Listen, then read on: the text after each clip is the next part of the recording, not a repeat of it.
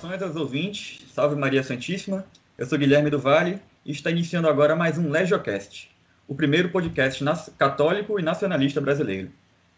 A edição de hoje será muito especial. Convidamos hoje para participar conosco o Dr. Eugene Michael Jones, ou E. Michael Jones, escritor católico americano, professor universitário aposentado e autor de diversas obras interessantíssimas, como o livro The Jewish Revolutionary Spirit e Libido Dominandi, que tratam sobre assuntos muito relevantes, como o espírito revolucionário judaico e a revolução sexual. Trataremos hoje aqui do seu último livro, que em português é Modernos Degenerados, lançado pela Vide Editorial. E além de mim e do professor Jones, estão também presentes no podcast o Matheus Holtz e o Carlos Felipe, diretores da Legião da Santa Cruz. O podcast será em inglês, né? Mas teremos legendas aí para os ouvintes.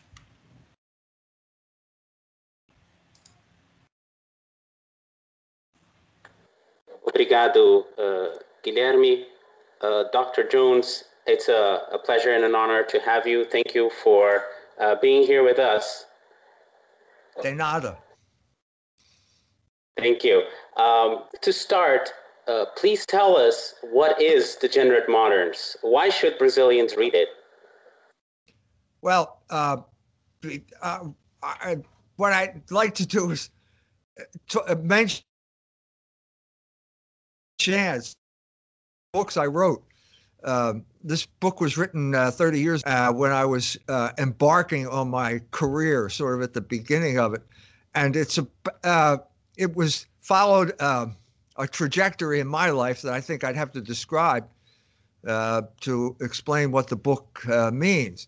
So I was hired as a professor of American literature at St. Mary's College after getting my PhD from Temple University. 1 year after I started off on what I thought was a tenure track contract, I got fired because of my stand against abortion.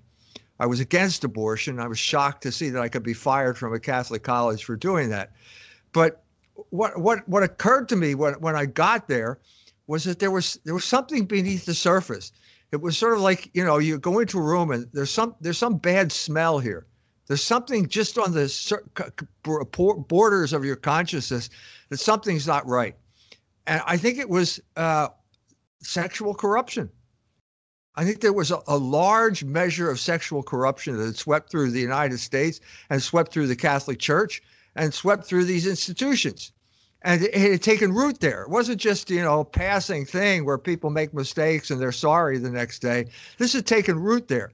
And we later saw the fruits of this when just two summers ago, Cardinal McCarrick reached the highest level of the Catholic Church. He was a cardinal. There's only one step higher, and that's Pope. And he was a flagrant homosexual. And how do you get to the highest level of the church being a flagrant homosexual? Well, Cardinal or Archbishop Vigano said it's because there is a homosexual mafia inside the church that protect each other and promote each other's careers and so on and so forth. So that's what I stumbled across at St. Mary's in Notre Dame. And so I started to write. I thought I'm not going to go back to academe. I'm going to continue to do research into what happened here. So what started, what I thought was going to be a Catholic magazine. And it was going to talk about the corruption in the Catholic Church. And I sort of was thinking about sexual corruption at that time. So I did this for about, founded the magazine in 1981, and then gradually got a following. And suddenly these people start looking to me for advice on information and things that are happening in the church. And one of the things they were really interested in was Medjugorje.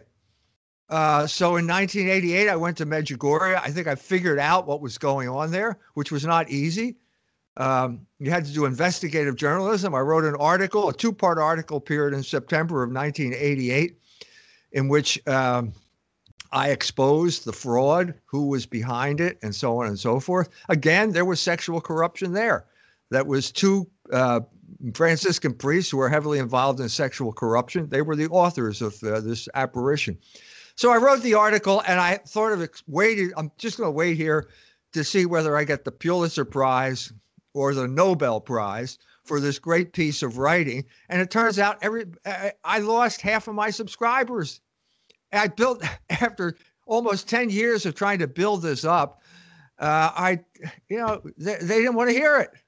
This was not a story that they wanted to hear. I told the wrong story. I had 2 millionaires pay my way. I knew what the story was that they wanted to hear. It was bad bishop, good seers. And it turns out it was the exact opposite. It was good bishop, bad seers. So anyway, at this point, I come into a sense of disillusionment about the current situation. But I'm still have the strong feeling about sexual corruption and the importance of that. And so I start reading biographies of the people who were influential when I was at the university. So one of them was Jean-Paul Sartre. Started reading his biography, and it turns out that no one was interested in Sartre anymore. He was out of fashion. No one was willing to pay in advance for a biography, but someone did write a biography, and it turns out that, I thought I understood him. There were parts I didn't understand. Well, it turns out that the parts that I didn't understand may have had more to do with the drugs he was taking than my general stupidity. And at this point, I started to realize the biographies of these people are important. Biography is important. Now, I was schooled. There was when I was studying literary criticism, there was a school called the New Criticism, which was basically a form of sola scriptura, where every man had the right to interpret his own poetry, just the way the Lutherans every man had a right to interpret the Bible. So it was kind of democratic, and you deliberately avoided any type of biographical reference. And here I'm starting to realize, no, it's important. As a matter of fact, it can be the most important thing. So how do you know whether it's really important or maybe not so important? Well, I formulated this statement in the beginning. It's in the introduction of Degenerate Moderns. And I said, you have two choices in the intellectual life. Either you subordinate your desires to the truth, or you subordinate the truth to your desires. And so if you subordinate your desires to the truth, your biography isn't all that important, because what you're talking about is the truth. But if you do the opposite, then your biography is the most important thing. If you subordinate the truth to your desires, the most important thing in your thinking is your desires. It's obvious. It's obvious. And so the only way I'm going to understand what you're really saying is if I know your biography and know your desires.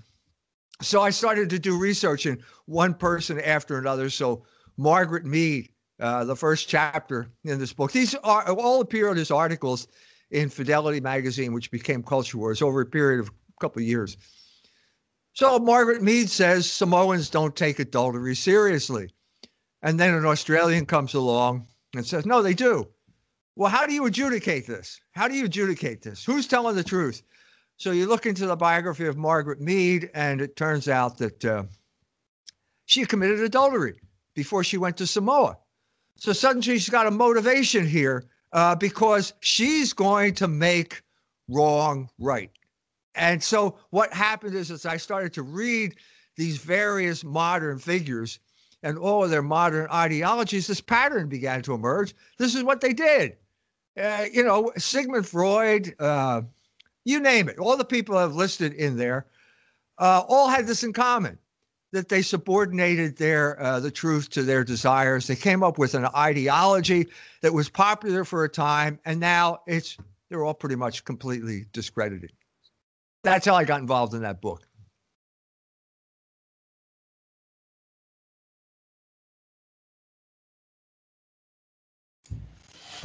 Another question, Mr. Jones. As Catholics, we are often debating not only degenerate moderns, but also atheists, Protestants. These debates almost always focus on the merits of the arguments, but sadly, we frequently fail to bring up their motivations. And this one great contribution that you made to the debate by bringing to our attention the ulterior psychological motives behind the beliefs. For example, you bring up Paul Witt's argument that atheists are always people with other problems. You also mention how Protestantism is based on looting Catholic property. We are very interested in hearing you tell us a little more about the connection between the truth and good, about how one's thoughts must align with their behavior, and how it's impossible to be faithful to the truth if one doesn't first behave according to the moral law. Right. Right. Well, the first, actually, the beginning of Logos Rising, my most recent book, talks about the four atheists, the new atheists, the four famous new atheists. It was a really hot movement about 10 years ago. And one of them was Christopher Hitchens. And so why do you believe that there's no God? This is something that Paul Vitz got into.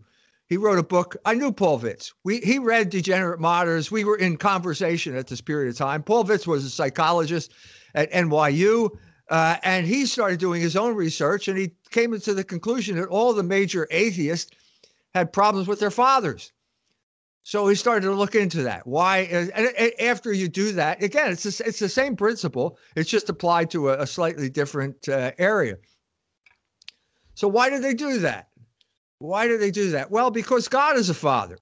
So Sigmund Freud said God is an exalted father. That's true, but not really in the way that Sigmund Freud meant it. He meant that there's all you have is your father and you extrapolate from your father to God. No, your father is a representative of God. He's the best representative of God, the Father, in your life. He's the most important representative. And if he does a bad job at doing that, you're going to have difficulty relating to God. Okay? Now, interesting case here. Let's look at Christopher Hitchens because he's got a brother. And this brings up an interesting possibility. His brother's what's his brother's name? Forget the brother's name. I had it once. Peter Hitchens. Peter Hitchens. Okay, right. So Peter Hitchens and Christopher Hitchens started off the same way. They're both extremely rebellious because of the circumstances of their family, namely the father. Now, this father was a war hero in World War II. But after the war, the British Empire collapsed. And so they didn't need a navy anymore. And so he was basically dumped into civilian life where his position was not particularly heroic. His wife left him. Wife ran off with a Protestant minister, an Anglican minister, and then the two of them committed suicide with a suicide pact in Greece. So you've got two guys with the same father, but they're in many ways two different fathers as well. So Peter Hitchens comes back and he becomes, overcomes his adolescent rebellion, repudiates it all, and becomes a conservative with all of the baggage that goes with it. In other words, an English conservative, which means he's defending the indefensible, basically, the English royalty, that got to start with theft, the theft of Catholic property, all this type of stuff. You can't look too closely into this, but that's what a conservative is. You don't look too closely into the past. Edmund Burke was an example of this. But so he focuses on the naval hero. But Christopher, on the other hand, focuses on the kind of broken man that the father ended up being. Well, why? What is the difference here? They both have the same father. If Vitz's thesis is father deprivation is the cause of atheism, I think that's true. Why did Christopher choose one aspect and Peter the other? And I think that comes back to the moral life that you're leading when you make the decision. And so the crucial fact here is that Christopher dumps his wife. Okay? Now, she's pregnant as well. Dumps her and runs off with another woman. Now, this necessitates something, a dynamic, a psychological dynamic that he's going to follow through to atheism. Because what he's saying is, God's the source of my problem. God is the source of my problem. I'm only unhappy because society has pushed this idea of God on me. It's a total illusion. And so I'm going to break away from it. I'm going to be really free. And once I'm free, I'm happy. So it's God's fault. And there is no God, by the way. It's the fault of this absent God. I think it goes back to the thesis of degenerate moderns. In other words, there's some type of moral problem here at the source of this, because you chose one particular aspect of your father and your brother chose another aspect, not so much because it was in the father, it's in you. It's your problem. It's your type of, it's your moral state that causes the problem. Now, the man who was most famous for this in all of human history is Martin Luther. Martin Luther. Okay, now, Martin Luther started off as a monk. He made sacred vows when he became a priest, vows of poverty, chastity, and obedience. And at a certain point, he had a problem. What was the problem? He could not control his passions. It's a problem with everyone, okay? And he had it across the board, okay? First of all, he had a drinking problem, he had a chastity problem, and he had an anger problem. And all of those things worked together in him. And so he was had a rebellious spirit because of that, because he couldn't control his passions. And not only that, he couldn't say that I'm the problem. My problem is that I can't control my passions. He couldn't say that either.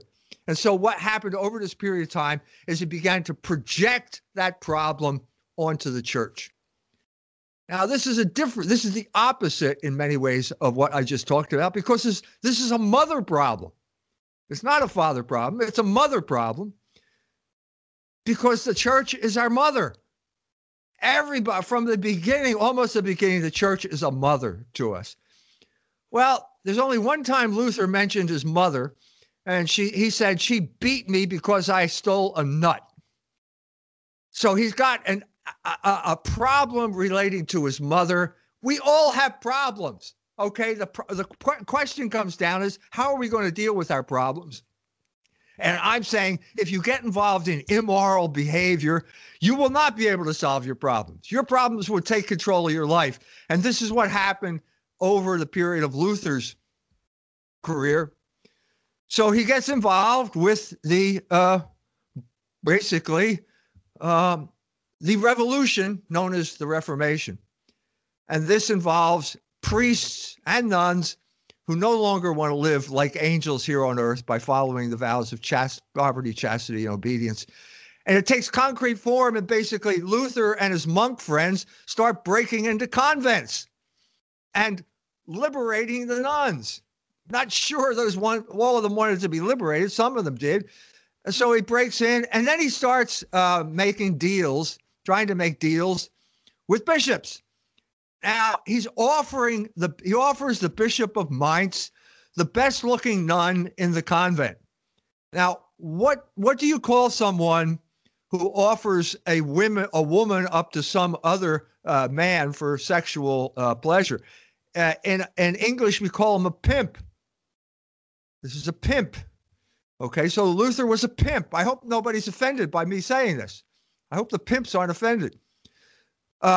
So this is what he's doing. And because he's engaging in this, he's finding it more and more difficult to control his passions. So he's staying up late with the nuns. He's playing the guitar or whatever else he's playing. He's getting drunk, and he's flirting with the nuns, and people are starting to talk. And Melanchthon, who was his mentor, starts mentioning it in letters. I think I mentioned this. This is all in Degenerate Moderns. People are talking because of his buffoonery. He uses a Greek word, but that's what he's talking about. He's making a fool out of himself by getting drunk and flirting with the nuns and playing his guitar. Wein, Weiber und Gesang. And so at a certain point, the pressure gets so great, and he makes a decision. What decision does he make? I am not going to sin anymore. I'm not going to get drunk anymore. I'm not going to flirt with them. No, he doesn't make, that's not the decision he makes. He decides, I'm going to make wrong right. I am going to subordinate the truth to my desires. And that's exactly what he does. He's sexually attracted to one of the nuns, Catalina von Bora, and he marries her. Okay, it's great to get married, isn't it? Better to marry than to burn. But wait a minute. You took solemn vows that you were not going to do this, and she did too. So you broke your solemn vows. Well, how do you deal with that? Well, the solemn vows, that's the church's problem. It's not my problem. It's the church's problem. And then he goes even farther than that. And this is the really serious part. He says that God is the source of evil. God is the source of evil in this world. And we have no free will.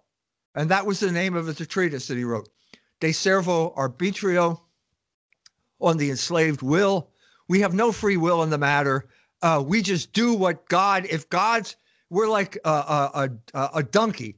If God is on us and he beats us, we travel that direction. But Satan can get on us and he beats us and we do what he does anyway. This is a complete contradiction of reason, of logos, of practical reason known as morality, of the entire tradition of the West. And that's the legacy of Martin Luther. Okay. And then we follow that all the way through. And if you want to see how that played out in history, Logos Rising, my latest book, has a chapter on Hegel. Okay, another example of what I'm talking about. Now, Hegel, they're now talking about he's born in 1770. He's 19 years old when the French Revolution breaks out. And at this point, he's trying to bring two things together. He's a Lutheran seminarian at the time of the French Revolution. So can I bring the Enlightenment and Christianity together? How about the Trinity? Can I explain the Trinity in Enlightenment terms? This is what he sets out to do. I don't think there's anything wrong with this. He does it in the phenomenology of the Spirit. He's writing this book. He's writing the prolegomena to it, as Napoleon has just conquered the Prussian army. But traditional Catholic wisdom says that this is above human understanding. The Trinity is way above human understanding. We wouldn't even know about it unless God revealed it to us. This is revelation. This is a quintessential revelation. You can't get there from natural reason. So they say, then do a contemplation, which means a kind of religious approach to sublime mysteries, fasting and prayer. That is the best preparation. Well, was Hegel involved in fasting and prayer at this point? No. Okay, no. What was he involved in? Well, it turns out that the very moment when he's just about to finish the phenomenology with the cannons of Napoleon's kind of roaring in the background, his chambermaid comes to him and tells him that she's pregnant. So he's been having an affair with his chambermaid the entire time he's writing the phenomenology. So what happens here? What does he do? This is a crisis. What am I going to do? Well, he falls back on Luther because he's a Lutheran seminarian. Now, this is a time when he was flirting with becoming a Catholic. He had a Catholic girlfriend. He was thinking of becoming a Catholic. And now the crisis comes and he falls back on Luther and he blames God and wrecks his own system. Because what we're talking about here, we're talking about the dialectic. The dialectic, an sich, für sich, an und für sich, is Hegel's trying to understand the Trinity. Okay, I can understand that. We all might understand these mysteries. But now, because of what he's done, he has to introduce evil into the Trinity. Well, that's blasphemy. And not only is it blasphemy, you just wrecked your system. And so once again, we have serious, if you want to read the whole story, it's in Logos Rising. But I mean, you have serious consequences based on the same principle, where suddenly you come to a point and you say, I'm going to subordinate the truth, in this instance, the Trinity, to my desires. In this instance, the Lutheran rationalization of any type of misbehavior by saying we don't have free will. That wrecked his system. Yes, it's interesting how this is an old book, and I don't mean old in a bad sense. It's a book that you wrote several decades ago, and all your subsequent works build upon it. All of the thesis in Libido Dominandi and in Logos Rising, they go back to the Gender Moderns. And another thing that's in the Gender Moderns is the literature, and this is particularly interesting because this is your background we're talking about. You were a professor of English literature, and when we bring this to a Brazilian reality, you have modernist thought being applied to Brazilian literature in the modern interpretation of works such as, and I'm going to give one example here, and this is a Brazilian classic, Dom Casmurro by Machado de Assis, which I don't expect you to know it, maybe, but in this novel, long story short, the narrator, Bento, he's the protagonist as well, and he talks about his affair with Capitu and the jealousy that he has for her cheating on him, which becomes a central device in the plot. And until recently, it was understood that she had actually cheated on him, but after a certain point, it became the prevalent interpretation, the consensus among the academia, and that's what's taught nowadays, that she never did actually cheat on him, and it was all a figment of his imagination. So if you could talk a little bit to us about how literature all literature deep down is about sexual morality as well. We would be interested in hearing that. Yes. Okay. Eliminate all of the novels about adultery, and you're going to end up with about 5 novels. Okay. All of the great novels are about adultery. Okay. Now, if you go to American literature, I was studying American literature, studied at Temple University, and where there was a course on Nathaniel Hawthorne. The main novel by Nathaniel Hawthorne is called The Scarlet Letter, and it's about adultery. And it's about also about Puritanism, which flowed from Luther, okay? It was a derivation of Lutheranism in English terms, influenced by Calvinism. And it basically said, according to Calvin, that only the elect could be members of the church.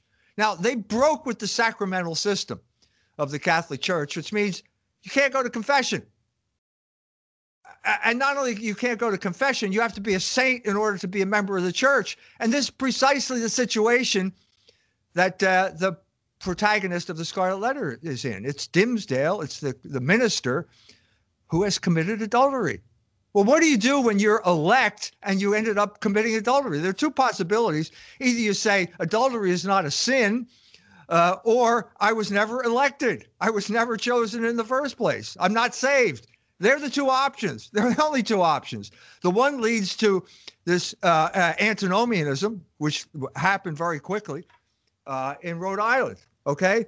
So here is Dimmesdale, and he's confronted with this existential situation of, I'm the elect, I'm part of the elect, and yet I've committed adultery, so what do I do? And I can't go to confession. This is what the novel is about. Hawthorne was the heir of the Puritans. His great-great-grandfather was a judge at the Salem witch trial. Hawthorne wrote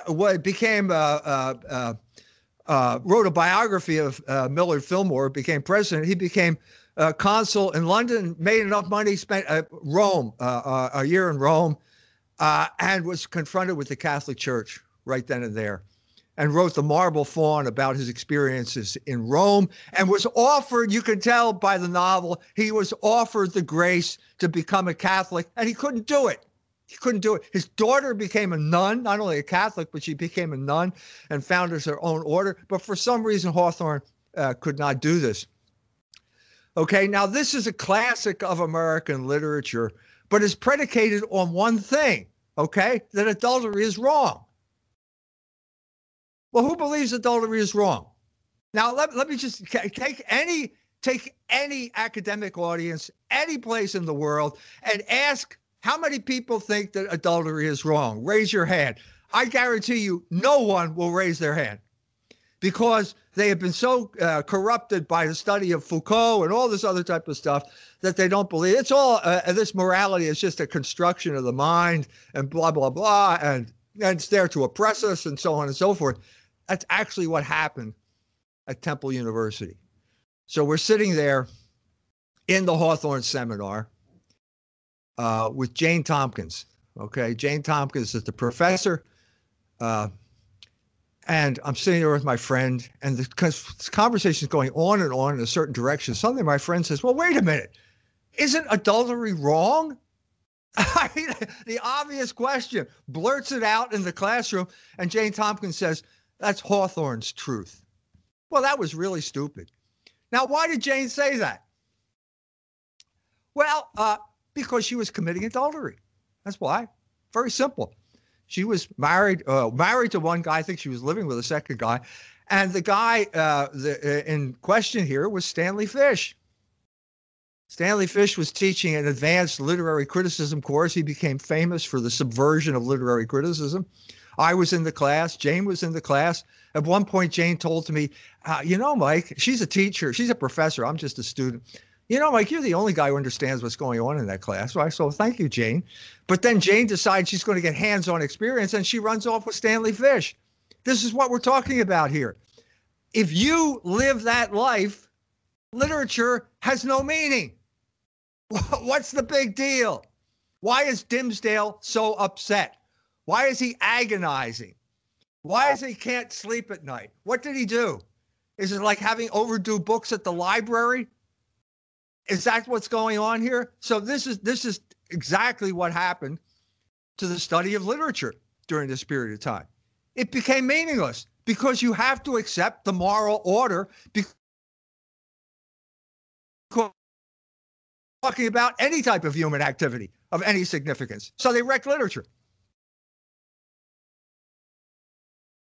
Yeah, it loses every sense, and it's normalized nowadays. That adultery is no big deal. Divorce is accepted worldwide. It's not a big deal anymore. Right, and now we're up to sodomy. I don't know. We're into transgenderism at this point, but clearly sodomy is not wrong. And if you say it's wrong, you're a bad person. So if sodomy is not wrong, the second chapter of Degenerate Moderns is about Anthony Blunt and the Cambridge Traders and homosexuality, the homosexual as a subversive. I could be arrested, I think, for writing. I wrote it 30 years ago. If I wrote it now, I could be arrested probably for saying something like that. Yeah, very Mr. much so. Can I? Thank you, Carlos. Mr. Jones, first of all, it's a great pleasure to be talking to you. I'm thinking about your last 2 hours, and I would like to ask you about how to overcome academic environments steeped in materialism and historicism and romanticism, especially in human sciences, especially when there are so much controversial issues, as the liberalism in all aspects of human life, especially the sexual liberalism, and another ones such as Zionism and the Jewish lobby and the anti-Catholicism. How we can lead with it? How can we what? I repeat that the question. How can we what? How can we do what? Can you hear me? Oh, I can hear you. My microphone was out. Sorry. How can we overcome this environment, this academic environment? Well, this is where I talk about Hegel, or I talk about Vico, and talk about the decline of cultures, and what Hegel would call the cunning of reason. This logic is working itself out right now. We're seeing academia is destroying itself right now. We don't have to help. They're going to destroy. They're perfectly capable of destroying themselves. And we just have to be able to explain it to people, why they're doing that, why it's necessary for them to do that, and what the alternative is. And the alternative is Logos, which was the subject of my last book. But what do I mean? What do I mean by that? By the self-destruction? When the big issue here now is in the United States is transgenderism, and transgenderism is an attack on being. It's ontological, and so it would be Jacques Derrida would be the man to consult for this. But what they're saying basically is that gender is a social construct. And there is, okay, I can see you can make that conclusion, but what they mean by that is biology is a social construct. This whole distinction between male and female is a social construct that you can simply overturn with your will. Okay. Now, what happens when you do this is people actually try to do it. And they actually, there are people, we are now confronted with this because after Biden won the election or stole the election, he appointed a man by the name of Richard Levine to Health and Human Services. The problem is that Richard thinks that he's a woman, and he calls himself Rachel Levine now. Okay, we did that. The problem is you're showing a picture of this woman, and you look at it and you think, why is this fat Jew wearing that wig? Why does this fat Jew think that he's a woman? You can't look at that and not think that. You have to pretend that this person is a woman, but it's obvious that that is not what's going on here. So you're asked to pretend. That's not going to work. Okay, I'm not going to pretend. Why should I do that? So maybe if you're in an academic setting, you have to pretend or you'll lose your job. Okay, that's your problem. Okay, but we have to pretend that we have hegemony over being when we know we don't, and you're proof of it. I mean, and not only that, you've been hired to talk to us about health when you've subjected yourself to hormone treatments and God knows what, probably some operation that is going to impact your health in a bad way. And you're now much more likely to commit suicide because of what you did. And so we're so to pretend that's all. Pay no attention to those thoughts. Okay, but even more so than that, and now we're talking about the cunning of reason, what Hegel would call the cunning of reason. You have a situation now where university sports had to spend as much money on women as they spent on men, okay? Because there's a dogmatic principle here of feminism is that men and women are equal. Well, in some sense, men and women are equal, but one place where they are not equal is sports. I guarantee you they are not equal in sports. And the whole point of Title IX was to create women's sports as separate because you cannot have, I don't care, you cannot have some woman playing basketball against LeBron James. It's not going to work. Never. And so they created the WNBA. Nobody watches it. Nobody's interested in watching these girls play because they don't do it as well as men do. So it has to be subsidized by the NBA and so on and so forth. Well, now that is social engineering. And that the pretending there was we have to pretend that women are equal to men in every aspect, including sports, when we know that's not true. And the fact that you have separate sports is proof that you know it's not true. I was at a 10K race. I'm standing at the finish line. Okay, this is what the finish line is like. A man crosses the finish line. He's the winner. Wait 3 minutes. Another man crosses the finish line. He's second. Then wait another 3 minutes. Then 5 men cross the finish line. Okay? Then we have to wait maybe 20 minutes, and suddenly the first woman crosses the finish line. Okay, now that woman will receive exactly the same amount of money as the man. Even she finished 50th in the race, but the fiction is that she came in with the same time as the man and got the same. She deserves the same amount of money. And then all of a sudden you see women coming in. Now these are skinny women.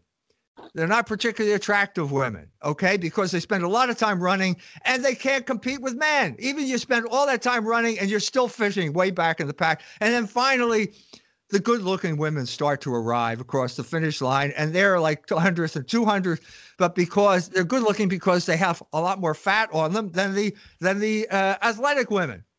That's the reality of the situation. Now, this is the cunning of reason again. What has happened now? Because of transgenderism, you can have a man suddenly declare that he's a woman. Well, why would some man want to declare that he's a woman? But because if I'm a woman, I can come in first. I can win the race. And all I have to do is tell you that I'm a woman. Do I have to go through that surgical procedure? Probably not. Are they going to ask me to pull down my pants after the race before they hand me the prize? Probably not, because we're living in a world of illusion. So what happened here is that transgenderism destroyed feminism. That is the process here that we need to keep in mind here of the way history works and the way this will bring about the undoing of the very thing that we think we can fight about. We probably can't fight about it. We should probably just sit back and watch it destroy itself. Mr. Jones, there's a well-known author in the Brazilian Academy, Edward Said, university teacher in New York, who explained how literature influences the creation of a political worldview and social values. At the same time, it's paradoxical that in terms of moral values, a set of moral transgressions in literature, linked mainly to the church's morality, are praised or naively regarded, right? Yes. At this point, everyone who teaches literature believes that what we call logos, everything we call logos, especially the logos of practical reason, which is also morality, is simply a construction that it gets imposed on us by people in power. Everyone believes that now. Okay? So all you had to do was go to Dimsdale and explain this to him, and then he wouldn't be upset, and he wouldn't be ripping his shirt open in the middle of the night, because it's all, I understand that now. It's all just a social construct. Well, it's not that simple. It's not that simple. The best example, this is another book I wrote. It's in Libido Dominandi, is Mary Shelley.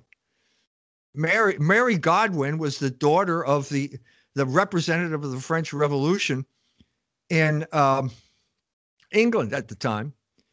And William Godwin, her father, said that marriage is the most odious of all monopolies. So we should believe in free love. We shouldn't get married. Well, the daughter, that you get it from your father. I said before, God is an exalted father. So it's as if God had said this, and she believed it.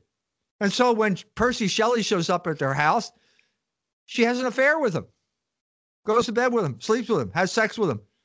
Well, that's fine, except that you forgot something. He's married, and he just abandoned his 15-year-old wife. He got married young in those days. It doesn't matter. They go off to have their literary summer in Switzerland. That's where it's a bad weather, so they have to sit inside, so they start telling horror stories. And suddenly these ideas starts to form in her mind of a story that she wants to write. She gets back to England, and it turns out that Harriet Shelley committed suicide. Because of what you did, Mary, you did it. You were the one who caused her death, and she's suddenly consumed with guilt. Now, where did this come from? It didn't come from her father.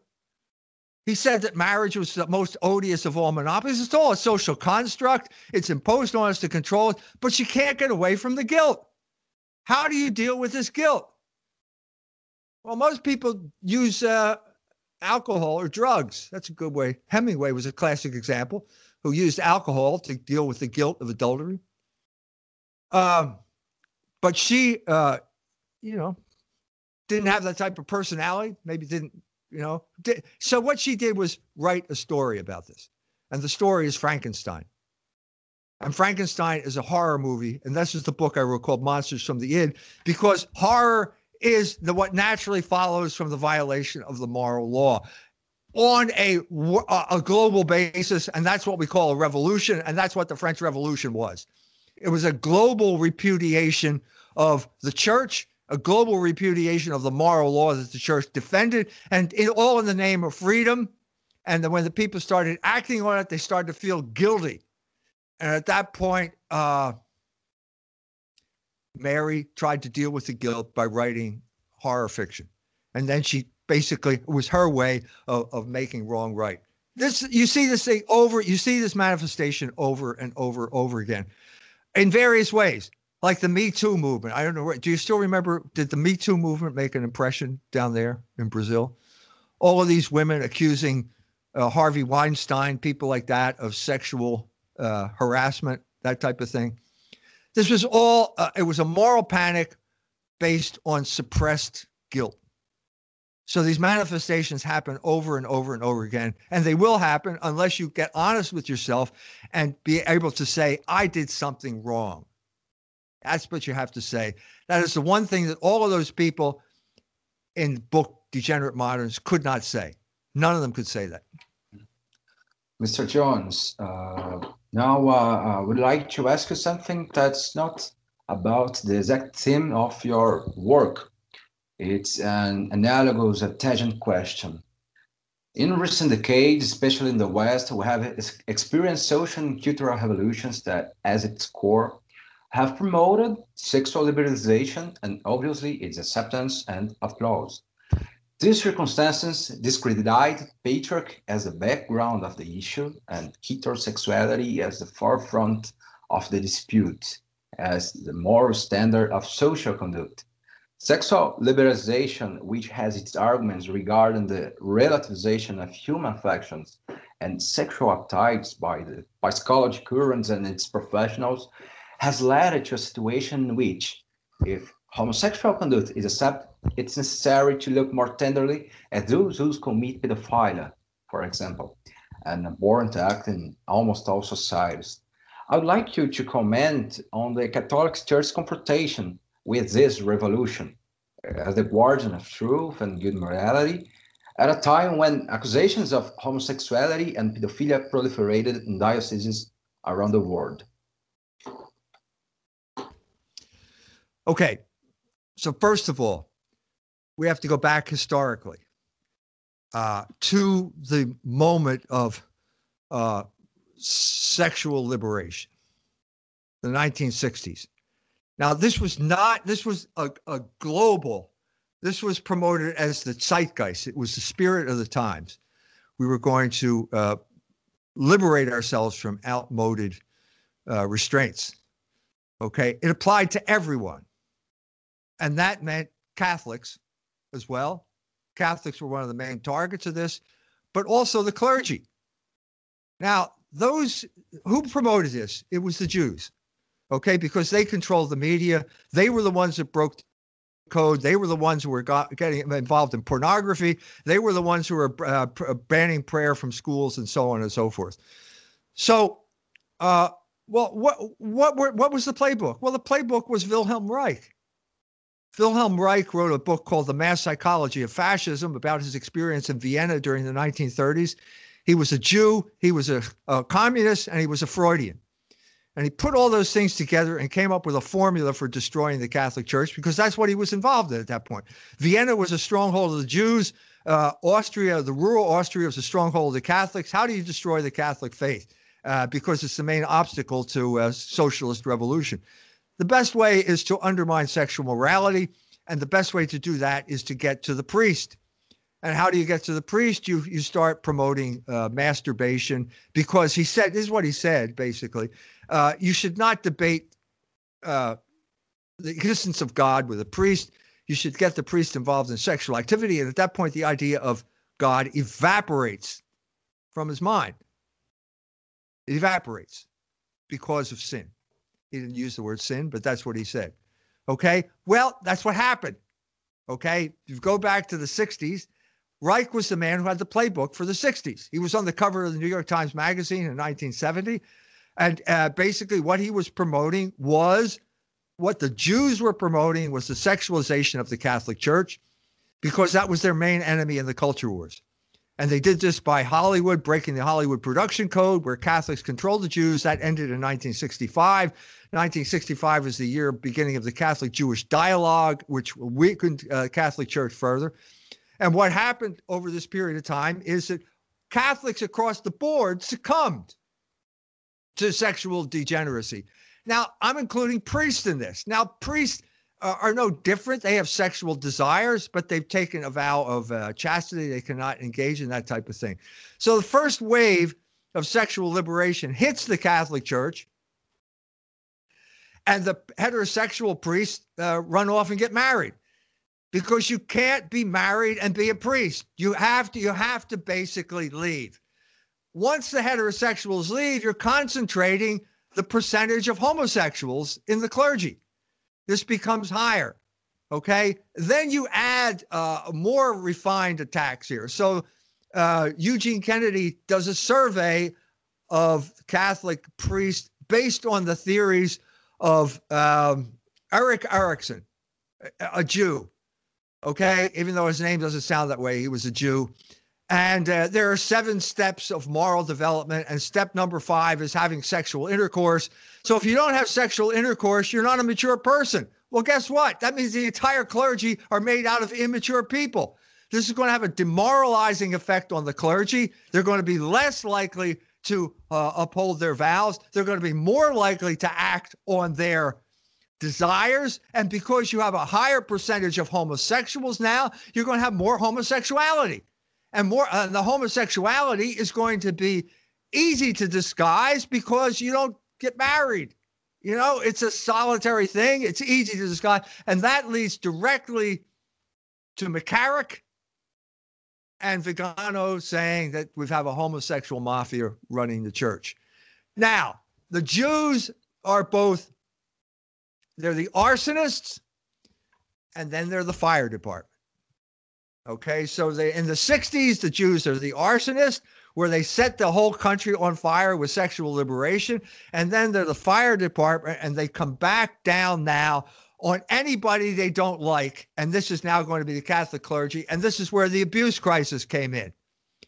The same group of people, I'm talking about the Boston Globe now, outlets like the Boston Globe, were praising these pedophile priests, the priests who were homosexuals, who were attracted to teenagers, praising them for their ministry, are now turning around and condemning them for pedophilia. It's the same group of people who are doing this. This is how this has worked out as a form of cultural warfare.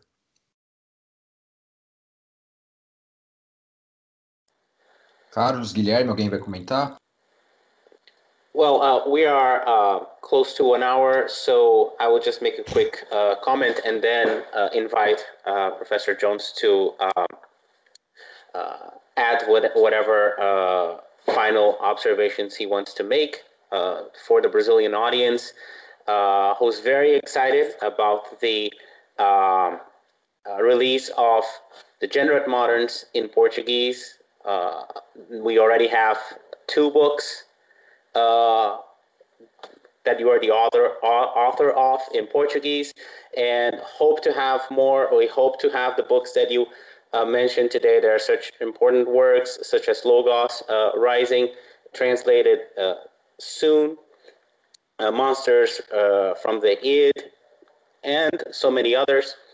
But a couple of interesting things about your last comment, where that it's not something that is done just to the priests. It's done across the board. Everyone. We have reports of kids in Brazilian schools being encouraged to experiment, to find out what their true sexuality is, right? And that's how you have a growth in the number of homosexuals and so on and so forth. But of course, later they only turn they only turn on the priests who practice that. They are the ones who get right. And also, you know, how the current hierarchy is not helping, because you have priests who are actually trying to fight these things being punished, right? So as an example, we've had a priest in Chicago a few years back who he just took a new parish, and then he found an LGBT flag, inside the church, he took down the flag and privately burned it. Privately, he didn't make a show out of it. And then he was punished because somebody found out, and it came on the newspapers.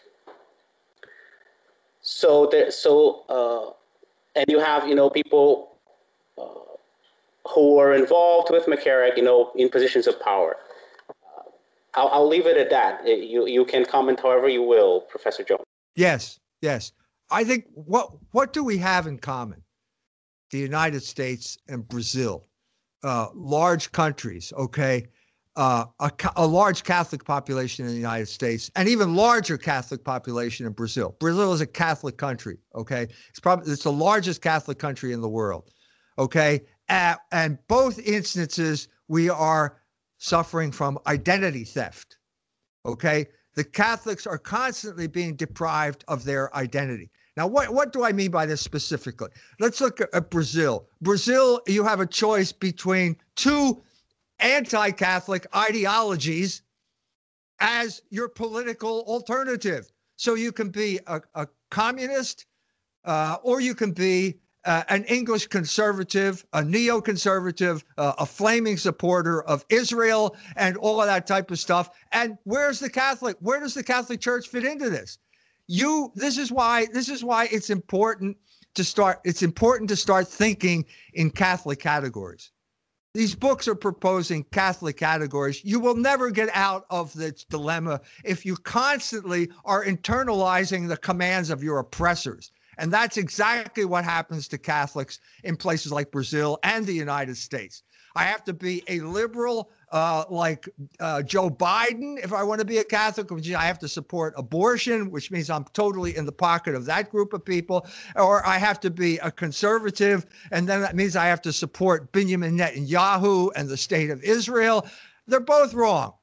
Why can't we have our own identity? So if what I'm offering humbly to the people of Brazil is a Catholic alternative to those two dead ends. That's what this book, these are Catholic categories, and I think they will be helpful in terms of a way to see your way through these problems.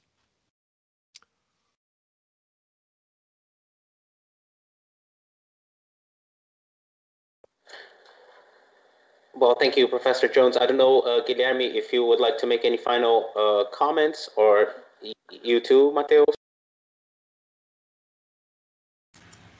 Just thank Mr. Jones to be with us. It's been an honor. And Mateus?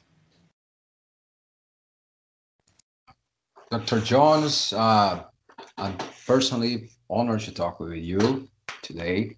And on behalf of the directors of the Legion of Santa Cruz, Cesar Maciel, Rafael Queiroz, Guilherme de la Costa, who were unable to participate today, and our mutual friend, Carlos Lomizani, and Guilherme de Valle.